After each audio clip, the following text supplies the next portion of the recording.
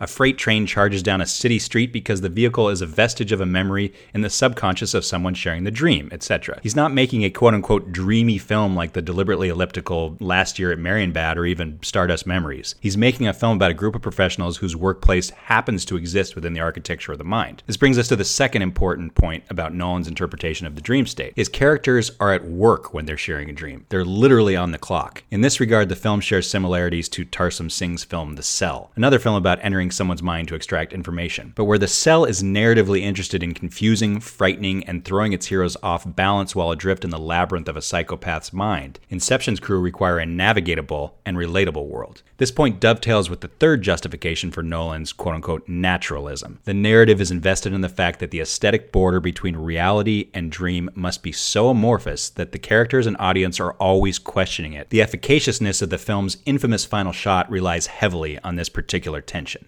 Nolan can only legitimately start exploring the technique he's truly interested in, namely the relative dilation of time between the dream layers, if he establishes some concrete rules and grounds the narrative in something like contextual reality. The basis of the production process within the dream state must have parameters, lest it spin off toward the dangerous realm of what Thomas Alcesta would refer to as quote-unquote voodoo science. Critical theorist Amresh Sinha clarifies this. Quote, "The dream is ontologically more important to the production process, i.e. means of production, because it reproduces the form-production relation as the very condition of its own being. In other words, no dream can be manufactured if it cannot reproduce the basis of its own means of production, i.e. the unconscious, the material basis of its production." Unquote. Nolan's dream world is both soundstage and screening room simultaneously. It is the vertically integrated delivery device that fits neatly in a briefcase and expands to fill the real estate of the mind. Inception is crucial to our investigation of the hypertemporal and postlinear as the second half of the film plays out in a coexistence of timelines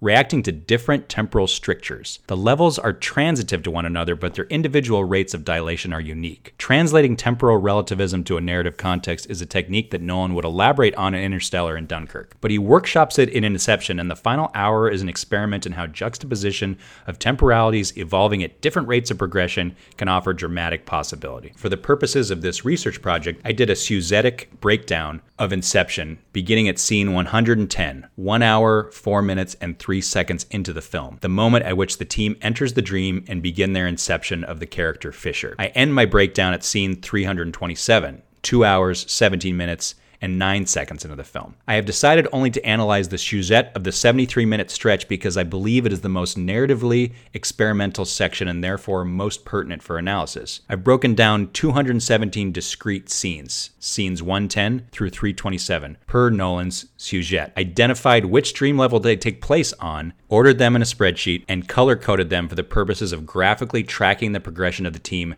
downward through the levels as well as Nolan's storytelling logic. Moving downward through the levels, 64 scenes take place in Yusuf's Rainy City, 56 take place in Arthur's hotel, 55 take place in Eames's Mountain Fortress, and 27 take place in the so-called Limbo, the first 7 of which are flashbacks to Cobb's previous experience there. The first third of the 73-minute stretch features the largest block of consistent color, representing the longest sustained time spent on a single dream level. This makes sense as the addition of more levels suggests more opportunities for temporal juxtaposition. But if you refer to the checkerboarding that occurs at scene 176, you'll notice that Nolan sets a precedent in terms of how he will allow his temporalities to interact for the remainder of the film. A cognitive conditioning has occurred between scenes 110 and 176. Whether we've been aware of it or not, Nolan has been teaching us how he expects us to read his film, shot to shot, for the remainder of the running time. At 98 minutes into the 148-minute film, Nolan finally delivers on the promise of the hypertemporal mousetrap he has been meticulously fabricating for 176 scenes. According to writer Matthew Belinkie,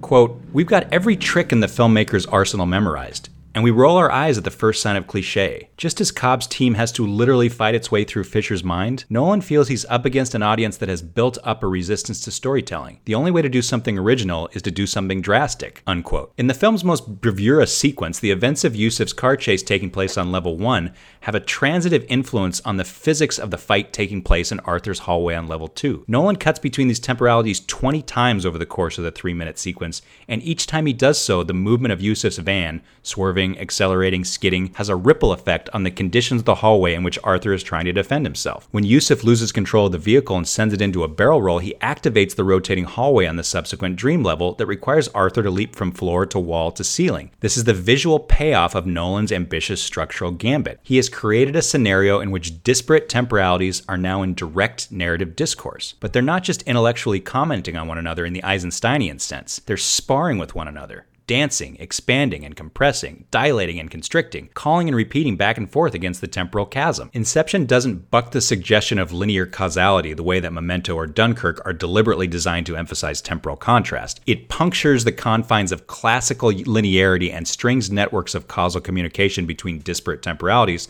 like a tin can telephone line stretched between treehouses. The hallway sequence is hardly a, quote, classical piece of storytelling, but it is still causal in construction. It is an example of post-linear practice because it requires audiences to suspend their allegiance to the prerequisites of classical structure and endorse Nolan's new normal with an intellectual investment in his method. It is an example of hypertemporal because it represents a prioritization of time as the central motivating narrative force within its own cinematic context. Inception is one of the most instructive hypertemporal texts because it challenges itself to examine cinema's relationship to dreams by focusing on the way that they feel, a phenomenon defined by the omnipotent, compounding influence of time in the dream state, as opposed to how they look. Smoke machines, canted angles, and diminutive actors have long been the cliched signifiers of the lazy dream sequence. But designing a narrative to be reflective of an unconscious, subjective temporal experience is the kind of storytelling approach that properly invokes the dream state in the Buñuelian sense. To once again quote from Thomas Elsesser, quote, "A mind game film can encourage an audience to entertain hypotheses that turn out to be false or remain unproven at the end. They have to unwillingly submit to reshuffling, not only of the temporal sequence of events, but be prepared to expand mental space altogether, as well as share a world where linear causality is suspended and effects can generate their own causes, in a reversal of agency and power relations." Unquote. Now to construct a metaphor. We'll briefly discuss a non-Nolan film. If we picture the 3 chapters of Stanley Kubrick's 2001 A Space Odyssey as corresponding to the diameters of different vinyl record dimensions that represent the amount of chronology covered in the corresponding chapters, then the film's first chapter, The Dawn of Man, equals a 10-inch record. The film's second chapter, Jupiter Mission, is a 7-inch record. And the film's third chapter, Jupiter and Beyond the Infinite, is a 12-inch record. More accurately, Jupiter and Beyond the Infinite probably corresponds to an infinite-inch record, but for the purposes of this analogy, we'll keep our dimensions manageable. Now imagine the records stacked on top of each other. And consider that the narrative trajectory of the sujet of 2001: A Space Odyssey travels from the outside edge of the 10-inch record through to the inner nexus of the 7-inch record, then reverses direction and travels back outward to the widest edge of the 12-inch record, and even beyond. Now let's apply this metaphor to Christopher Nolan's Dunkirk,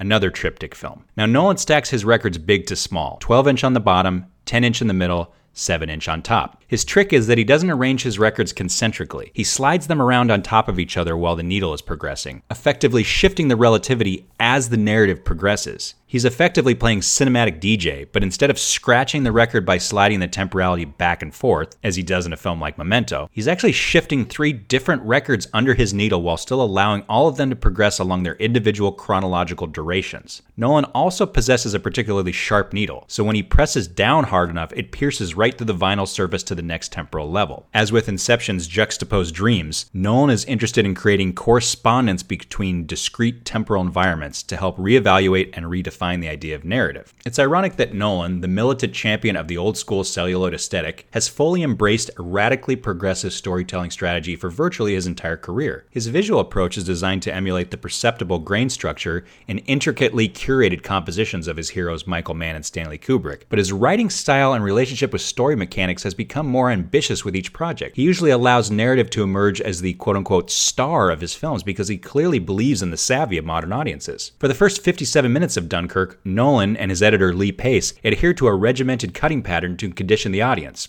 through the 3 temporalities: the mole, the sea, and the air. Mole, sea, air, and so on. But it's important to note that in spite of what would appear to be a predictable ladder of narrative elements, these individual quote-unquote scenes, here used to describe any sequence taking place in one timeline chronologically before cutting to another timeline, are not occurring in a causal structure relative to one another. This is to say that what happens quote-unquote next in Nolan's pattern is not chronologically next or even simultaneous relative to what has come before or what will occur after. It is next by necessity because Nolan has arranged it as such to deliver on its narrative potential. For example, Scene 2, which takes place within the sea timeline, in which the pleasure vessel, the Moonstone, prepares to cast off, actually occurs 5 days after Scene 1, which is in the Mole timeline, in the chronological overview of the Fabula. By Scene 4, which is within the Mole timeline, we've jumped backward 3 days from the events of Scene 2, which is in the sea, and Scene 3, which is in the air, to catch up with the characters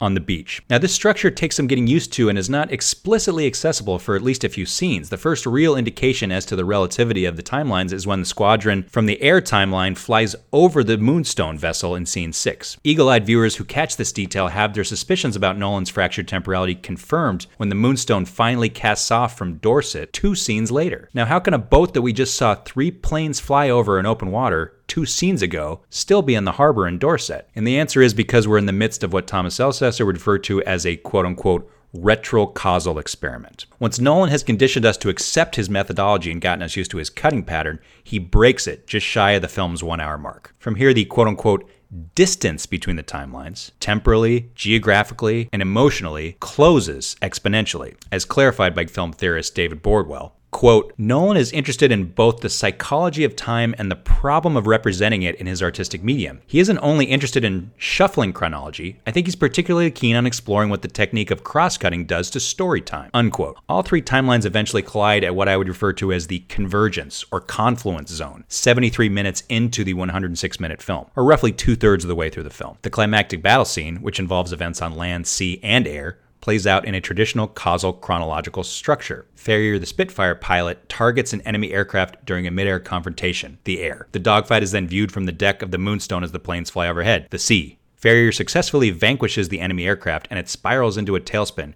crashing into the surf at the base of the mole, and so on. This convergence zone comprises 14 minutes and 50 seconds of sustained causal chronology before the narrative re-engages its temporal fracture for the final 16 minutes of the film's running time. Now, the possibilities of how to present a story like this are legion, but Nolan wants to level a commentary on narrative at least as much as he wants to construct a survival scenario. I cut together the individual quote-unquote shorts corresponding to the timelines, and they work fine individually, but Devoid of narrative overlap and the dramatic potency generated from the retrocausality of temporal fracture, they're missing that spark inherent to Nolan's unique method. It could be argued that the bulk of Dunkirk functions as more of an intellectual exercise in structure as opposed to a satisfying drama delivery system, and for much of the film's running time, I wouldn't necessarily disagree with this assessment. Much of Nolan's career has been defined by accusations of a callous indifference toward the emotional lives of his characters, but the final moments of Dunkirk are as empirical of a justification for his approach as any scene in any film he has ever made. There's a distinct possibility that Nolan reverse engineered the narrative structure of Dunkirk specifically so that it would accommodate a literal and figurative emotional quote-unquote landing and a symbolic immolation of the Spitfire aircraft on the titular beach as the film's emotional climax. Having re-edited the ending to prioritize chronological ordering, I can certainly confirm that the burning of the aircraft is far more dramatically potent as the penultimate shot of the film, as Nolan intended. What he appears to be exploring here is the notion that satisfying drama is generated not from what information is being delivered, but by when it is delivered in the context of a given narrative. An analysis of the retrocausal implications of Dunkirk's structure would suggest that part of Nolan's intention is to use the currency of something that hasn't happened yet in terms of the sujet to assist him in the quote-unquote purchase of something that is happening now, like an investment in a speculative real estate venture requiring collateral. When we see the character, who is referred to only as the shivering soldier, acting in a calm and colloquial manner during the Mole timeline, we experience a retrocausal epiphany because we have already seen the shell-shocked, subdued version earlier in the sujet. Nolan then hard cuts from the smiling and garrulous version of the soldier to the traumatized variant on the deck of the Moonstone 2 fabula days later, and the effect is complete. Similar employment of retrocausality is utilized to extraordinary dramatic effect in films like Arrival, Cloud Atlas, or Nolan's own Interstellar. The latter film's emotional through line is even contingent on relativity as a plot device. A character spends mere hours in fabula time on the surface of a distant planet, but because of the gravitational pull from a nearby black hole, Earth's relative fabulatic equivalent is equal to decades. The very passage of time becomes the antagonist of that film. Woven into the fabric of the relationships between plot, screen time, story time, and chronology lies the codex of durational equivalence that is narratively crucial but nearly impossible to qualify. Filmmakers like Christian Marclay, Stanley Kubrick, and Christopher Nolan attempt to reconcile these connections within a cinematic context. Their efforts are not always completely successful, but their aim is true and their ambition is estimable. Time is inescapable, so it must be harnessed. It seems clear to me that filmmakers like Christopher Nolan or Steven Soderbergh share a fundamental anxiety about time, in the sense that they are inclined to use it not only as an omnipresent narrative device, but also commonly position it as the antagonist in their films. I don't believe that either filmmaker's anxiety about the forward march of time is necessarily a reflection of their fear of death, but Soderbergh and Nolan's fascination with time would seem to be an indication that they are frustrated by their inability to dominate it in life, so they endeavor to do so in cinema. To quote Thomas Elcesser, quote, "Providing a gap or space into which the viewer inserts or invests themselves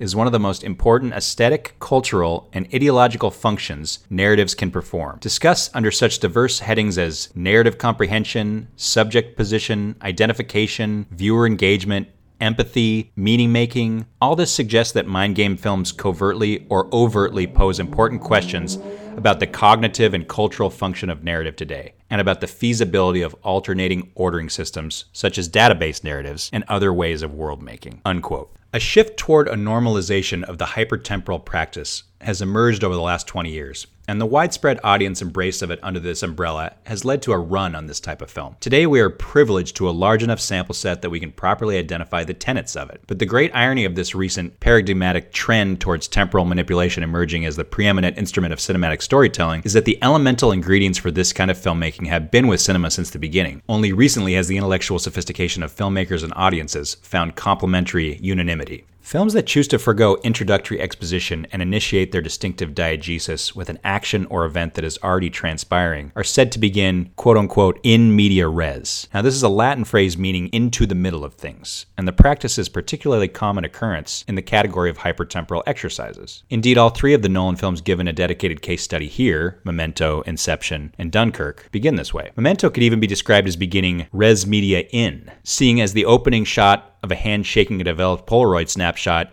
is played backward. Inception opens with a hard cut to the crashing of a wave against the beach and the reveal of a man splayed out on the shoreline. Of the three films, Dunkirk has the most jarring example of an in media res opening. Not only does the film hard cut to a shot of the back of 6 soldiers, it also cuts mid-movement. The soldiers appear to be in the process of standing up from a crouching position, and we have just missed whatever startled them. Now, there's nothing especially instructive to glean from this relatively common in media res practice until we compare it to the ways in which these three films end. There's an intentional, stylistic bookending at work that is potentially illustrative of Nolan's disposition toward time. For our purposes, we will define the manner in which these films end as de media res. Now, this terminology has yet to achieve a mainstream use of in narrative studies, but I believe the Latin translation is accurate: from the middle of things, or a film that terminates during an action. Dunkirk hard cuts to black off of the solemn face of the character Tommy as he looks up from his newspaper in the film's final shot. Inception aborts to black the moment that Cobb's telltale totem top begins to wobble on the table. Memento stops so short with an abrupt cut to black that Leonard barely has enough time to deliver his ironic summation when he says, "Now, where was I?" I would argue that these three films don't, quote, begin, they simply start. Furthermore, none of them technically, quote, end, they just stop. What does this tell us about Nolan's relationship to the temporal personalities of these films? Simply that there are elliptical exercises on the front and the back ends. Because they don't begin, they just are. Because they don't end, they never aren't, in the ontological sense. Nolan, in canny defiance of time itself, appears to be shouting at the clock, "You can't hit a moving target." If a film extends forward and backwards indefinitely into the elliptically infinitesimal, then it is not only hypertemporal, it is post-temporal. Time shall have no dominion if cinema can transcend it. It's funny, you read things back that you've written potentially years ago. You get far enough into it and you start to kind of lose yourself into it. And I oftentimes find myself thinking, this guy's making a lot of sense to me. Yeah, I agree with this guy. He's got some points here. And then I realize, like, oh, great. You're just getting high on your own supply. I'll leave it at that. I hope you join us for the rest of the series in honor of Nolan's interest in experimental narrative and his penchant for the nonlinear. We decided to approach our series in kind, meaning that we will not be working our way through his filmography chronologically in terms of release dates. We'll be working our way through thematically. So first up, next week, we'll be exploring his Dark Knight trilogy, Batman Begins, The Dark Knight, and The Dark Knight Rises. Then in the month of June, we'll be jumping backwards to the beginning of his filmography and exploring his first film, Following, his second film, Memento, his third film, Insomnia, and his fifth film, The Prestige. Then in July, we're going to block together Inception,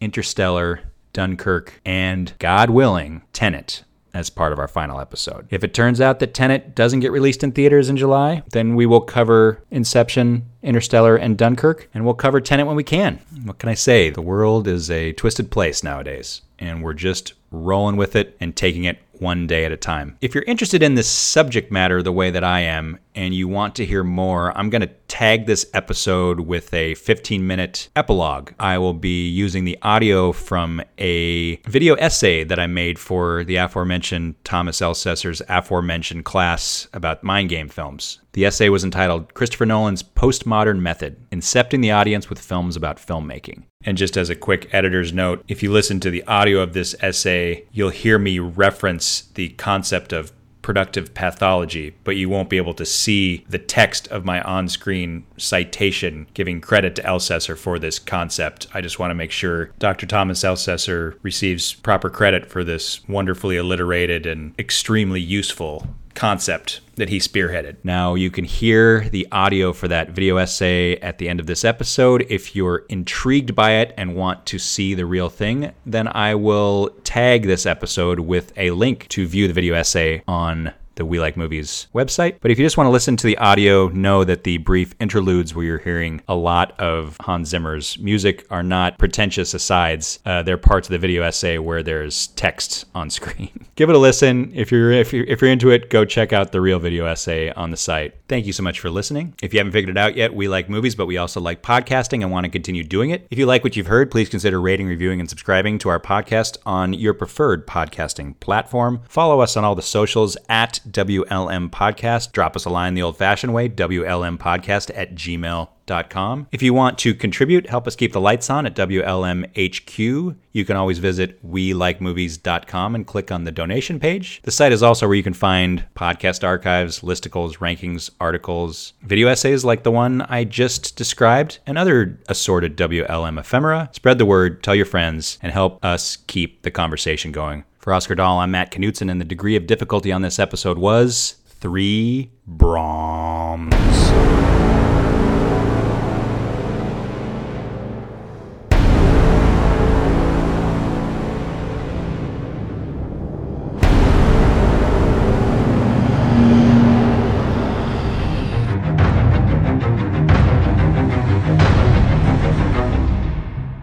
Christopher Nolan, perhaps more than any other 21st century filmmaker, is intellectually inclined toward genre experiments that are analytically engaged with the medium of filmmaking itself. His feature work spans 10 films over the last 20 years, beginning with Following, which used a pulpy noir premise to examine the mechanics of duplicity. Memento expanded upon his narrative interests by subjectively investigating the productive pathology of amnesia. Insomnia completes an unofficial trilogy of daylight noir in which haunted protagonists victimize themselves. And Batman Begins finds Nolan grafting his noir sensibilities onto the next genre he would deconstruct. The Prestige represents a logical halfway point in Nolan's development, as it's principally concerned with misdirection. The Dark Knight is an urban allegory about moral relativism, smuggled in under the guise of a comic book movie. Inception represents the high watermark in Nolan's commitment to intellectually provocative mainstream cinema. And The Dark Knight Rises is about the struggle to redeem a metropolis locked in an existential crisis. Interstellar attempts to reconcile abstract emotional response with complex quantum physics, while Dunkirk finds Nolan redefining the war genre with a survival story defined by its fractured temporality. But for all of his groundbreaking efforts, it is really Inception that represents something of a creative mission statement for Nolan. It is singular in its comprehensive ability to effectively and cinematically literalize his philosophical interests in time, memory, and the artifice of filmmaking itself. At its core, Inception is about Christopher Nolan wrestling with the 3 epistemological tiers of the cinematic process. 1. The filmmaker behind and within the apparatus, the camera, and by extension, the screen. 2. The apparatus itself, or the medium, as a means of information delivery or even ideological adjustment. And 3, the audience themselves and how their perspective can be irreversibly altered by the inception inherent to viewing something that speaks to them emotionally. His best films are, in many ways, defined by a giddy, almost fetishistic celebration of the medium itself. How the story is told almost always takes precedence over what the story is about. To butcher an old Roger Ebert quote, how it's about what it's about is what the film is about. In this regard, Inception becomes something of a Rosetta Stone for Nolan's entire oeuvre. By tapping into the metaphor of the shared dream method as a stand-in for the cognitive crucible experienced by an audience in a movie theater, Nolan finds the perfect venue by which to examine his role, relationship, and responsibility to the medium and to the audience. Inception is not just a movie about watching movies. It's about every step in the process from script to screen to audience and then back to the filmmaker symbiotically.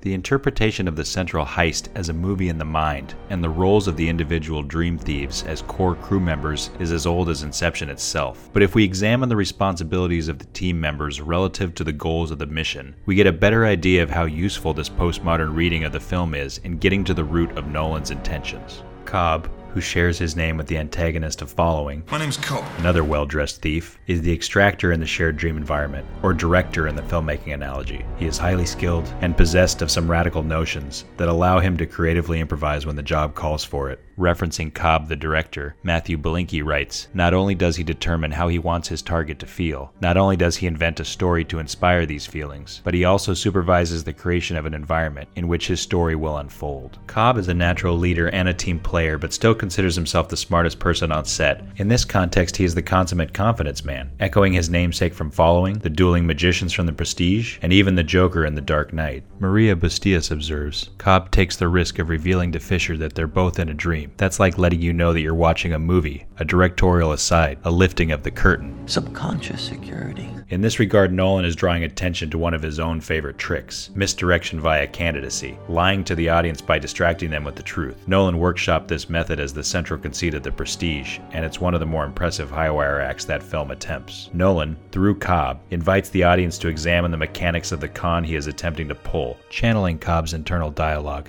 Amresh Sinha observes, "Instead of compelling the subject to follow my ideas, I must let him think he is following his own ideas, although they are actually, and secretly, mine. Underwriting Cobb's runaway production is Saito, the tourist of the dream heist, or the de facto executive. The character appears to be Inception's commentary on the necessary evil of a financier who insists on tagging along during principal photography. But Cobb's relationship with Saito is interesting in that he is eventually required to rescue and therefore redeem Saito. Matthew Belinkie writes, I can't help but see Saito's injury and imprisonment in limbo as Nolan's little dig at meddling suits. He can't work without them, but they should sign the checks and keep their distance. Cobb and Saito come to a place of mutual respect and collaboration that likely echoes Nolan's relationship with Warner Brothers, his corporate home. Arthur the Point Man is, quite clearly, the film's producer. He is pragmatic, capable, consistently frustrated by Cobb's wild, unpredictable ambitions, and constantly trying to talk him out of things. But he is also detail-oriented, reliable with logistics, protective and mentoring toward the writer, while being dismissive and catty with the actor. That would bring us to Ariadne the architect, explicitly the screenwriter of Cobb's big-budget fantasy. She's obviously a first-time writer, but she's good in the room and quick on her feet, as she is basically thrown into the deep end of this dream-sharing pool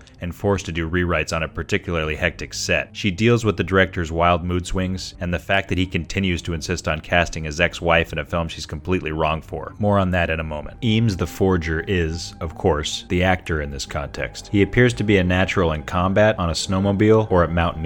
An actor who can actually do the things written on the back of his headshot. He's wry, charismatic, and is engaged and collaborative during script meetings. He's so right for the part that he not only comes up with the central thesis of the Inception's core conceit with one throwaway line. I will try this.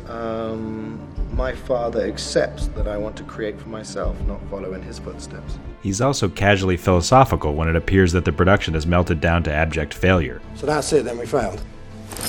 We're done. It's a shame. I really wanted to know what was going to happen in that. I swear we had this one. Of course, the writer requests an 11th hour crack at the script, and when she and Cobb spin an improvised fix on the third act, it is only Eames the actor who shepherds the emotional catharsis and bears witness to the climactic moment on set. That moment, of course, concerns Fisher, the mark, the audience, if you will. He is beguiled and incepted by the production, and though his ideology is adjusted without his consent, his emotional state and psychological well-being is actually improved by the violation. This is part of what makes Inception such a unique and exhilarating entry into the heist genre. The target is not being victimized or robbed. Amazingly enough, Fisher is an unwitting subject of an act of kindness, necessitated by a creative decision on the part of a team of visionaries. Maria Bustillos writes, Fisher's epiphany, however artificially induced, however staged, is strangely moving, beautiful, and sad. Note also that it comes to Fisher alone. Cobb doesn't see this redemption. He only has to have faith that it's happened. How sad it is that no director can ever really see into the heart of a viewer who is seeing and understanding his work for the first time. The Inception basically cons Fisher into believing a false premise that allows him to come to a resolution with his father he was never given in life. Movie audiences volunteer for this process every day, hoping to find catharsis or emotional resolution through art they are rarely afforded by reality. And even when it does occur, it almost never features such great lighting, kick-ass practical effects, or zero gravity. These, of course, come courtesy of Yusuf the chemist, who basically functions as the production's de facto cinematographer or all-purpose technician, modifying the gear, literally and figuratively driving the production, even hosting movie marathons for freebasing dream junkies in his creepy basement. And finally, there's Maul, the Shade, who functions as Cobb's destructive muse, representing his insular artistic past and stifling his potential for future growth as a filmmaker. Only when he comes to accept that there is no future in allowing his relationship with Maul to define him as an artist can he finish his film. Maria Bustillos observes, by the end, Cobb will have to choose, explicitly, between Maul and Fisher. This is a very exact analogy. Who are you doing this for? For your own vision or for the audience? Christopher Nolan's work is often described as cold, cerebral, and obsessed with moral ambiguity, often at the expense of characterization or emotional accessibility. And while these reductions are interesting from a critical standpoint, they are somewhat inaccurate, as they could be argued as intentional symptoms of a storytelling style that aspires to be a deconstructive apparatus for examining narrative mechanics and cinematic technique. His common storytelling methodology involves selecting a variation on his preferred protagonist archetype, usually an impeccably tailored 30-something male whose master mastery of his craft and devotion to his profession gives him little relief from his haunted existence. This protagonist will either fail as a result of his own moral or intellectual shortcomings, as in Following, Memento, or The Prestige, or transcend by conquering his demons and discovering a deeper truth, as in Inception, The Dark Knight Rises, or Interstellar. 20 and 30-something Nolan was drawn to lone wolf protagonists whose obsession and expertise defined and alienated them. 40-something Nolan is drawn to vulnerable heroes who prioritize family, home, and finding peace. Transitional Nolan, the filmmaker who turned 40 during the making of Inception in 2010, projects himself into the character of Cobb, who is struggling to reconcile how good he is at his job and how deeply he is seduced by the creative potential of it, with how much he just wants to return home to build sandcastles with his children.